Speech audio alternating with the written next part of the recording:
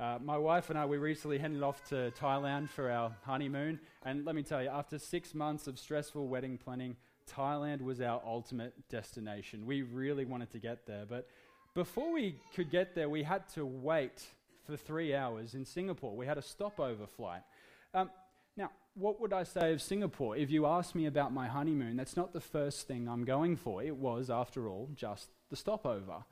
And so, in one sense here, we have to see the book of Acts, at least in terms of chapter 1, as something of a stopover in redemptive history.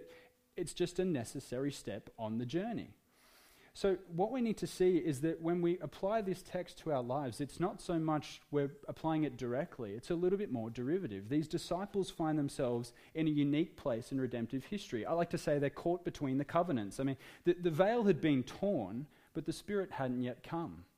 So Jesus had ascended, the gospel had been accomplished in that sense, the life, death, and resurrection of Jesus had occurred, and now they find themselves waiting.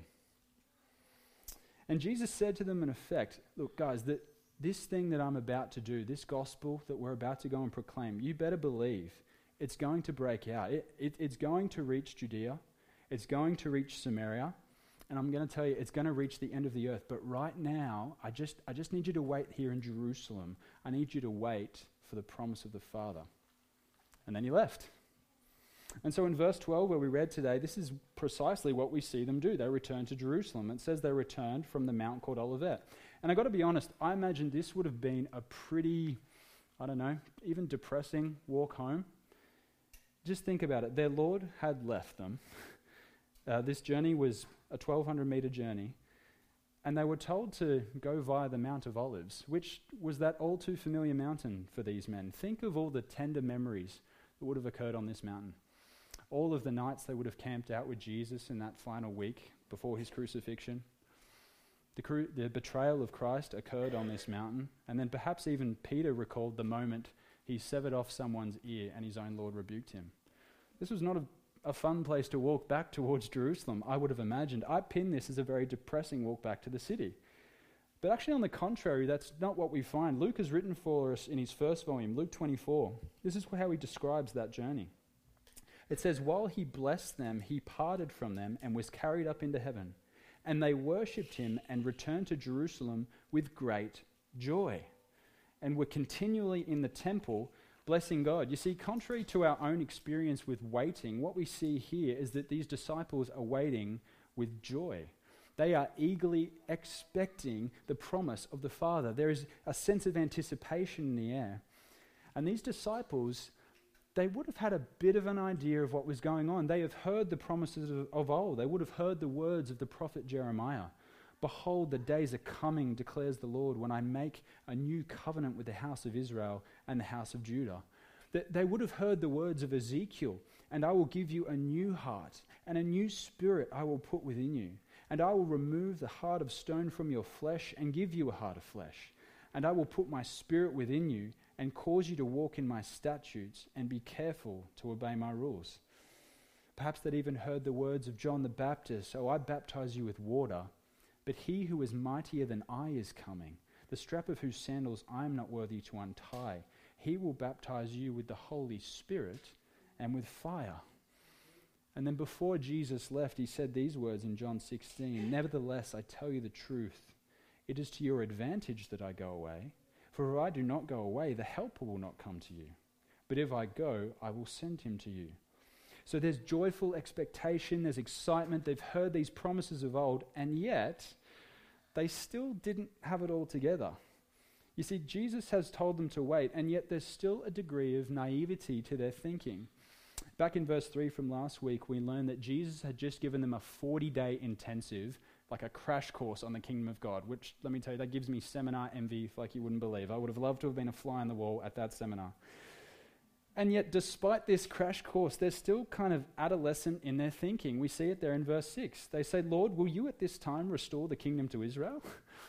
You see, as joyful as they are, they're still thinking about God's redemptive plan in purely Jewish terms. That I'm not doubting that they have bowed the knee to the resurrected Christ. You can't doubt that. But there's a kind of residual ethnocentric flavor to their theology. They're still thinking a little bit like Jews. Perhaps the parable of the great banquet from Luke 14 hadn't quite sunk in yet. They're still figuring it out. And what could make that any clearer than what we read in Luke 24? Where were they worshipping? They were worshipping with joy, but they were worshipping at the temple of all places. Do you remember Jesus pronouncing woes over this temple? He called it a den of robbers. He even said he would destroy it, and in AD 70 he did. And yet here they are, worshipping at the temple. Don't get me wrong, Luke is not saying there's something corrupt about their worship. He's not associating them with the Pharisees in any sense. But he's saying that they've still not figured it out yet. The Spirit hadn't come. God's redemptive plan was not all that clear to him. I even think of Pippin from the movie Lord of the Rings. He's like, wait, I'm coming too. We need people of intelligence on this journey, quest thing. Right, where are we going? There's excitement, there's anticipation for what's next, but naivety at the same time. And that's what Luke is showing for us here. So it's joyful waiting, it's somewhat naive waiting, and then what we learn from our text today where we just read, it says it's also prayerful waiting. They're in verse 13 and 14, they're in the upper room. This is most likely John Mark's house, which is where we see the church in Jerusalem hang out a fair bit. In the early chapters of the book of Acts, we'll see that throughout this series. And we see the disciples listed there, along with the women and Mary and his brothers. They're all united together, devoting themselves to prayer. And begs the question, okay, what are they praying for? Well, the text doesn't say it directly, but I think the context of where this prayer sits makes it actually very clear what they'd be praying. They'd be praying about, obviously, what had just transpired, the incarnate work of Jesus, and then that which was about to take place, Pentecost. See, I imagine their prayer would have sounded something like this. Father, thank you for sending your Son. Thank you for sending the Messiah. Thank you that we have borne witness to his resurrection, and we eagerly await the baptism of the Holy Spirit. Oh Lord, give us this promise. Enable us to be your witnesses to the end of the earth. And then I imagine, as they're praying, they'd be recalling that what they're praying is in fact the very words Jesus taught them to pray in Luke 11. If you then who are evil know how to give good gifts to your children, how much more will the Heavenly Father give the Holy Spirit to those who ask him? And here they are, perhaps for the first time, asking for the Holy Spirit. Now, in some sense, we need to clarify, that might seem a little odd. I mean, Jesus made a promise. You will be baptized with the Holy Spirit not many days from now. Lock it in, Eddie, it's a done deal, all bets are off, this is going to happen. But if that's the case, why are they praying? If Jesus' promise is so sure and the Spirit is truly coming, why pray? You see, it's tempting for us as we grow in our knowledge of God's sovereignty and the certainty of his promises, for us to move actually towards a spirit of prayerlessness. You see, even for me, though I proudly uphold the sovereignty of God as it's revealed in Scripture, one of the unfortunate byproducts that tends to crop up in my life and tends to crop up in our lives, if we're honest, can actually manifest as prayerlessness. When in fact what should happen is that as we grow in our knowledge of God's sovereignty and when he makes promises towards us, it shouldn't move us away from prayer but toward it. God's sovereignty does not make prayer useless. The only thing that would make our prayer useless is if God weren't sovereign. If he had no control over the certainty of the future, then prayer would be useless. But God is sovereign. His promises are sure. And as J.I. Packer put it, he said, God did not teach us the reality of his rule in order to give us an excuse for neglecting his orders. So like the disciples here, like they exhibit for us, we too ought to be a people devoting ourselves to prayer. And yet, as we said before, the application is not quite direct. It's a bit derivative. The prayer that they're praying isn't exactly the same prayer we should be praying in the 21st century. There's overlap, but because they're in a unique situation in history, their prayer's a little different. You see, the event of Pentecost, which we'll get to next week in chapter 2, with respect to chapter 1, that's in the disciples' future, but it's in our past. It's an event in history, and it inaugurated the church age that you and I live in right now. And although you and I have received the benefits of Pentecost, in that we have the Spirit if we have received Christ, we don't have to pray for Pentecost to happen again the way these guys are. Pentecost has happened. God's Spirit has come and is readily available to empower us for ministry. We're not supposed to ask for tongues of fire every Sunday service. Now, does that mean I don't believe in the gifts of the Spirit? Of course not. I pray in tongues regularly. But what it does mean is this. Our prayer is a little bit different to what we see here in chapter 1. You see, praying for Pentecost to happen again would be a little bit like us praying for the flood to happen again. Lord, please flood the earth. There's a lot of crazy people down here. Jesus would probably answer you, hey, you're right, there are a lot of crazy people down here. You're one of them. I've already done that, and I said I wouldn't do it again. You'd be praying for an event that's already happened to happen again. So what our prayer is, that where we have the overlap, is that our prayer is to be praying for the continual filling of the Holy Spirit, to pray for continued empowerment for ministry, continued boldness to be Christ's witnesses to the ends of the earth. That's our prayer. When we receive Christ, Ephesians 1:13 says that we are sealed with the Holy Spirit, but then we must continually ask him to be baptized in the Holy Spirit. This is an ongoing thing. Some have taught that it's just another step in your salvation, as though you have to be baptized into Christ, then baptized into the Spirit, and then you're saved. But no, this is an ongoing process for the Christian to empower them for ministry. Jesus said, you will receive power when the Holy Spirit has come upon you. So the reality is, if we're not praying for continued filling, then all of our best Christian effort is really void of God's power. To be honest, I'm not that clever. We're not that clever. If we want to see effective evangelism in our lives, if we want to see our friends and family who don't know Jesus come to faith, we need the power of the Holy Spirit. If we want to see the blind see and the lame walk, and if we want to restore true humanity, we need to be a people devoting ourselves to prayer and specifically praying for the continual filling of the Holy Spirit. Our own strength isn't going to do it. Pentecost was an event on God's redemptive calendar, and we receive the benefits thereof. If you really want to pray for another event on God's redemptive calendar, there's actually only one left. That's the return of Christ. That's the next event. We don't have to pray for Pentecost anymore. It has come. So pray for the continued filling. But if you want to pray for another event on God's redemptive calendar, it's right there in verse 11. The angel said, Jesus will come in the same way as you saw him go into heaven. If you really want to pray for the next chapter, that's it there. So we see the disciples pray for the promise of God, not because they doubt Jesus' words, but because he is sovereign, or as John Calvin put it, prayer is not a sign of doubting, but it is a witness to our certain hope and confidence, since we ask the Lord for things that we know he has promised. So let's pray for the Holy Spirit. Let's keep reading. It says, in those days Peter stood up among the brothers. The company of persons was in all about 120. And said, brothers, the scripture had to be fulfilled, which the Holy Spirit spoke beforehand by the mouth of David concerning Judas, who became a guide to those who arrested Jesus. For he was numbered among us and was allotted his share in this ministry. Now this man acquired a field with the reward of his wickedness, and falling headlong, he burst open in the middle, and all his bowels gushed out. And it became known to all the inhabitants of Jerusalem, so that the field was called in their own language, Al-Keldamah, that is, field of blood. For it is written in the book of Psalms, may his camp become desolate, and let there be no one to dwell in it, and let another take his office. Our passage now turns towards that saddening tragedy of the betrayal of Christ and the subsequent judgment upon Judas Iscariot. But just before we get to that, just have a look who's addressing this congregation. It is none other than Peter, of all people. He is addressing this congregation of about 120 people. Now, why does Luke comment on the 120 people? Scholars suggest what he's doing is that in Jewish thought, if you had about 120 people gathered, you had enough people to form your own new community with your own council. And so basically, he's trying to show that this new community of believers is really separate from the Jewish synagogue. There is something else happening here. And so Peter is addressing this congregation.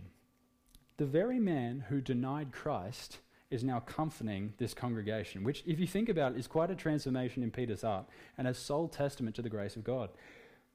Go back to Luke 22, verses 31 to 32. This is what Christ said to Peter prior to his betrayal. He said, Simon, Simon, behold, Satan demanded to have you that he might sift you like wheat.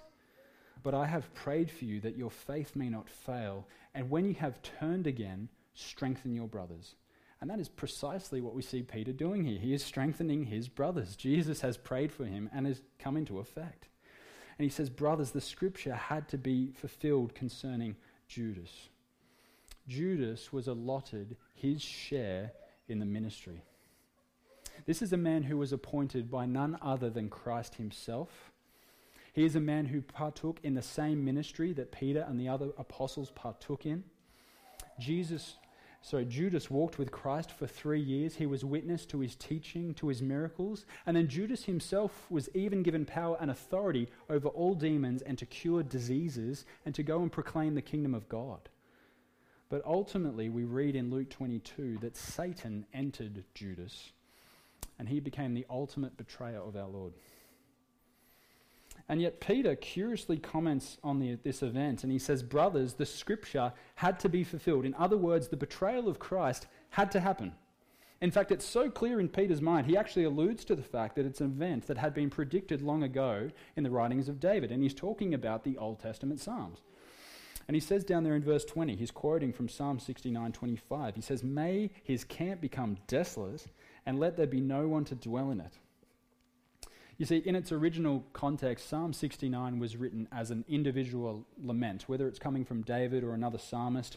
Basically, this psalmist is describing the suffering he was experiencing at the hands of his enemies.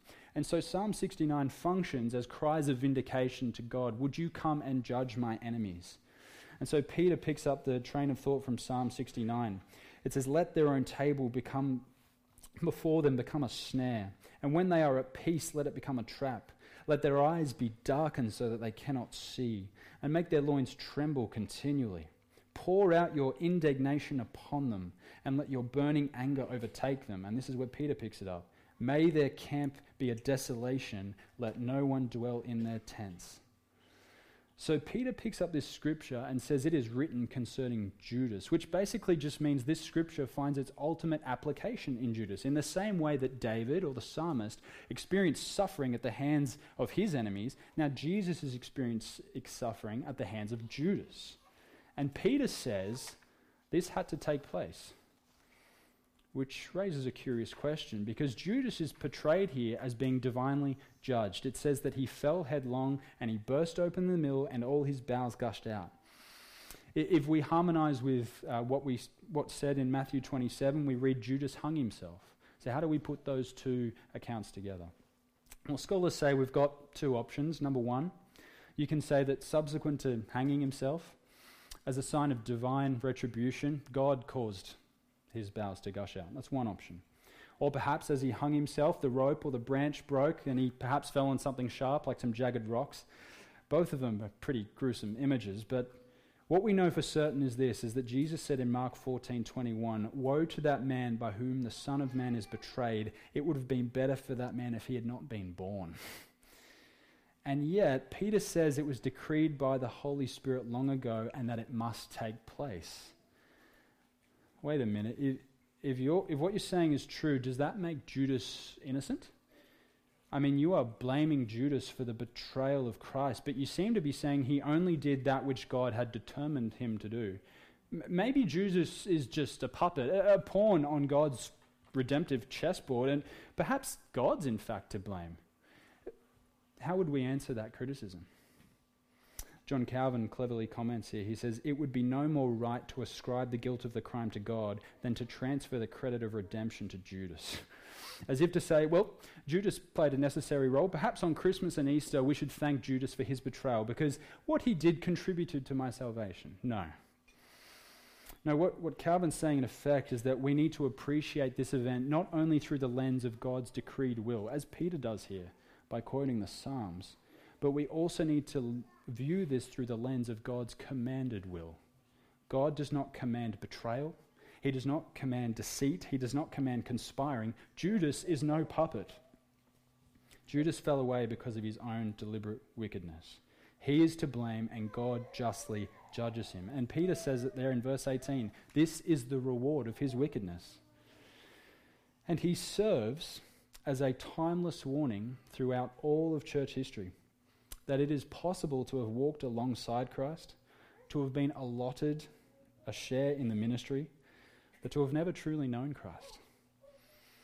Didn't Christ warn of this in Matthew 7? He said, "On that day many will say to me, 'Lord, Lord, did we not prophesy in your name, and cast out demons in your name, and do many mighty works in your name?'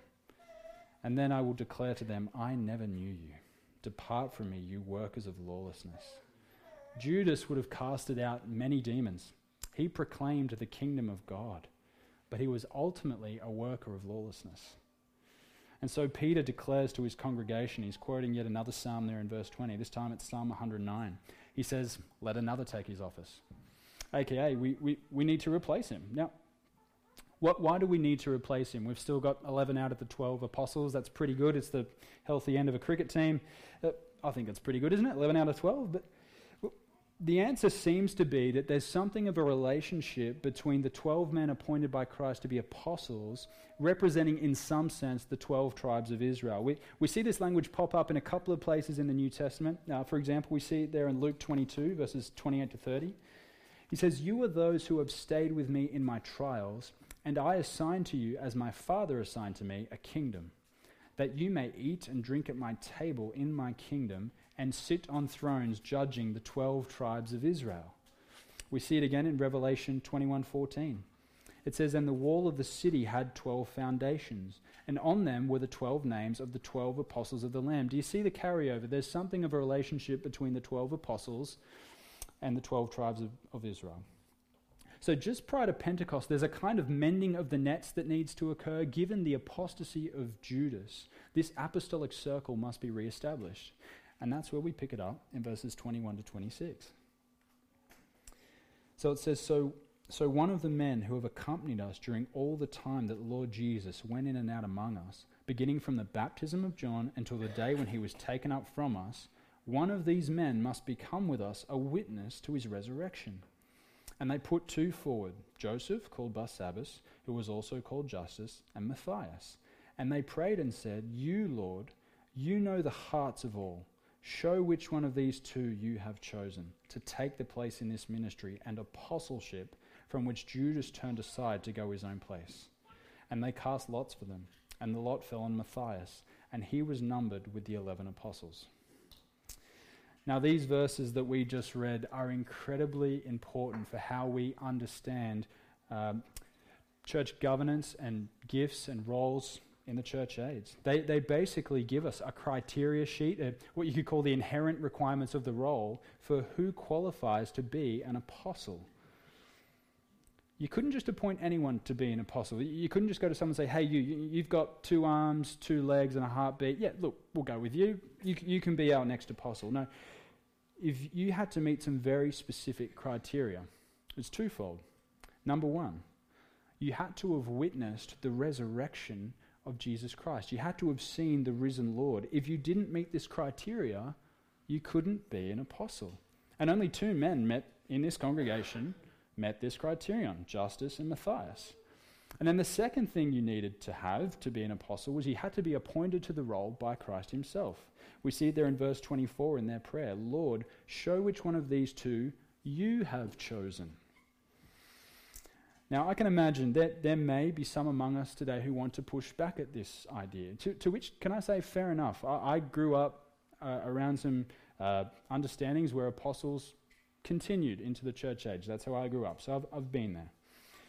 Perhaps you've even seen people in the church referring to themselves as apostles. "Hi, I'm Apostle Fred," or "Come to me to this seminar. We're going to go see Apostle so-and-so speak. It's going to be great. He's going to bring heaven down to earth."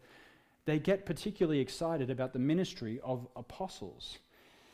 But the question has to be asked in light of Acts chapter 1 here, do these apostles who we encounter today in the church, did they see the resurrected Christ? If someone comes to me and says, "Hi, I'm Apostle Fred," I'll say, "Hi, Fred. Do tell me, which of the New Testament letters did you write?" "Oh, Fred, did you write Hebrews? Because we still haven't figured it out. Was it you?" "Fred, tell me, when you saw his body, what did the wounds look like? Like Thomas, did you put your fingers through his hands? Did you see the wound at his side where the spear went through? You would have seen that, wouldn't you, Fred? Fred, did you go and inspect the empty tomb? What was that like? You see, true apostles witnessed the resurrection and could testify to these details. These are the men who are with our Lord from the beginning. And Peter knows, as Paul would later write in Corinthians, that if Christ has not been raised from the dead, then their preaching would be in vain and their faith would be in vain. So if they're going to build a church, they need to build it upon men who have witnessed the resurrection. And so some will ask, okay, well, what about Paul? Fair question.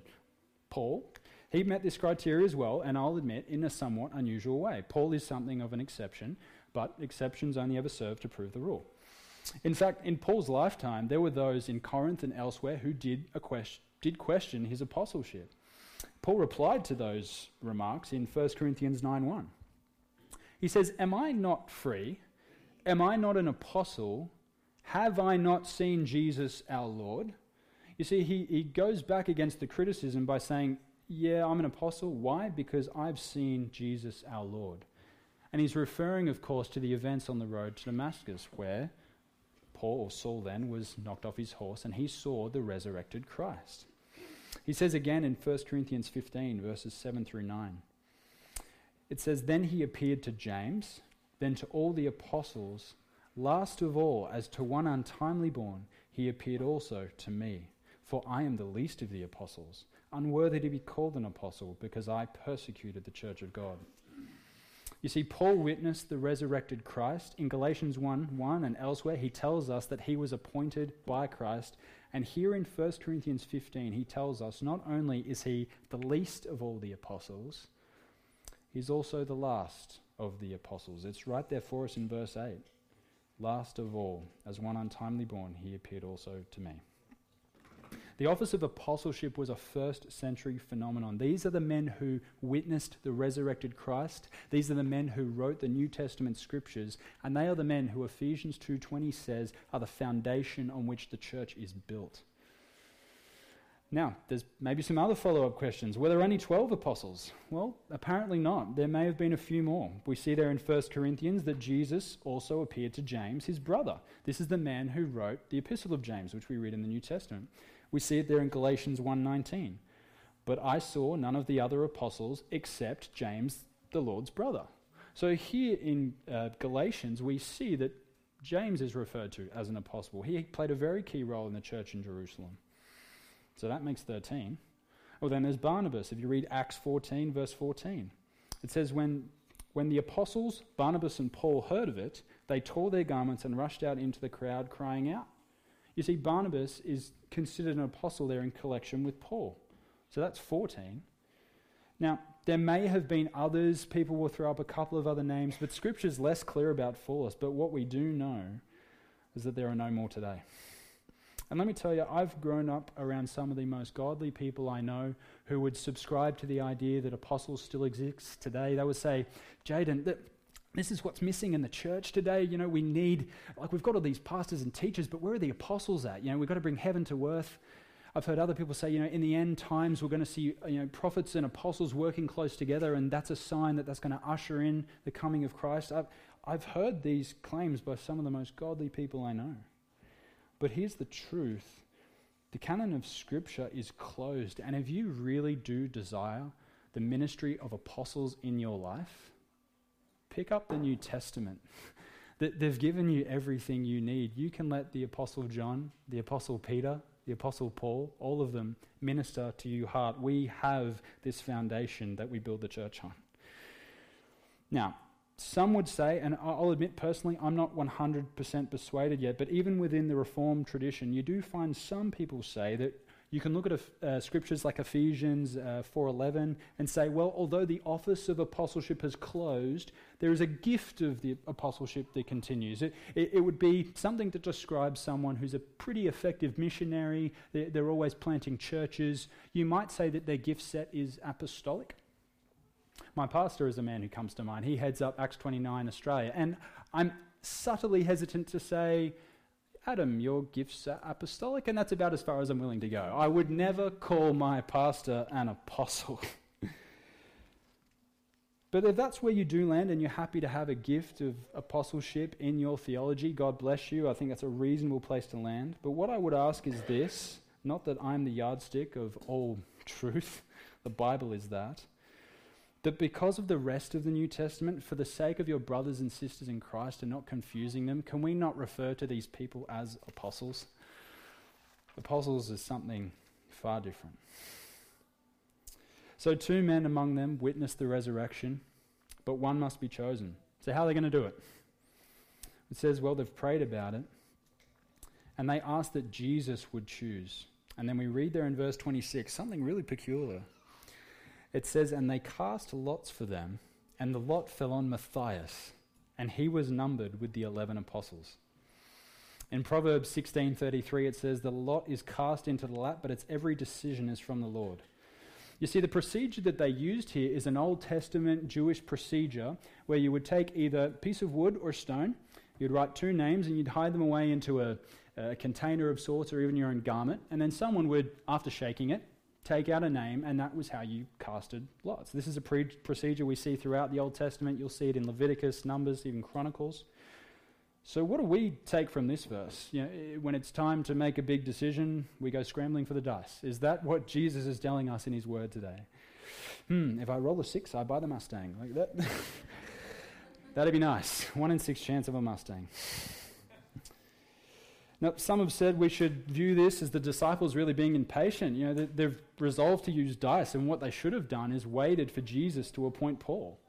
But that's not what Luke's showing here. What he's actually showing us is, once again, that they haven't quite got it figured out yet. They are still caught between the covenants. They are resorting to old covenant methods of decision-making because the Spirit had not yet come. They've gone old school. In fact, what we see for the rest of the book of Acts and for the remainder of the New Testament, this procedure is never utilized again. Not once. When it comes to decision-making, there's no casting lots for the New Testament church. There's no putting out a fleece, though I, in a confused manner, tried to do that many times as a kid, as I was told to do. No, when it comes to big decisions, it is simply prayerful, wise, methodical, and it often involves consulting others. Project Church, we have the Spirit now, so we can do away with the casting of lots. We're no longer caught in between. Well, that brings us to the ends of our text. And so I want to leave you with these final thoughts. Are you prepared for the Holy Spirit? Like the church is here, are we devoted to prayer, asking for the Holy Spirit, not for the first time as they did, but in an ongoing manner? We don't have any apostles to appoint, but know that we have the ministry of the apostles right here for us.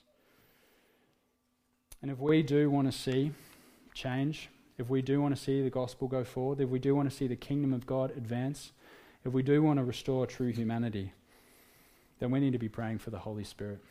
So let's ask him for that now.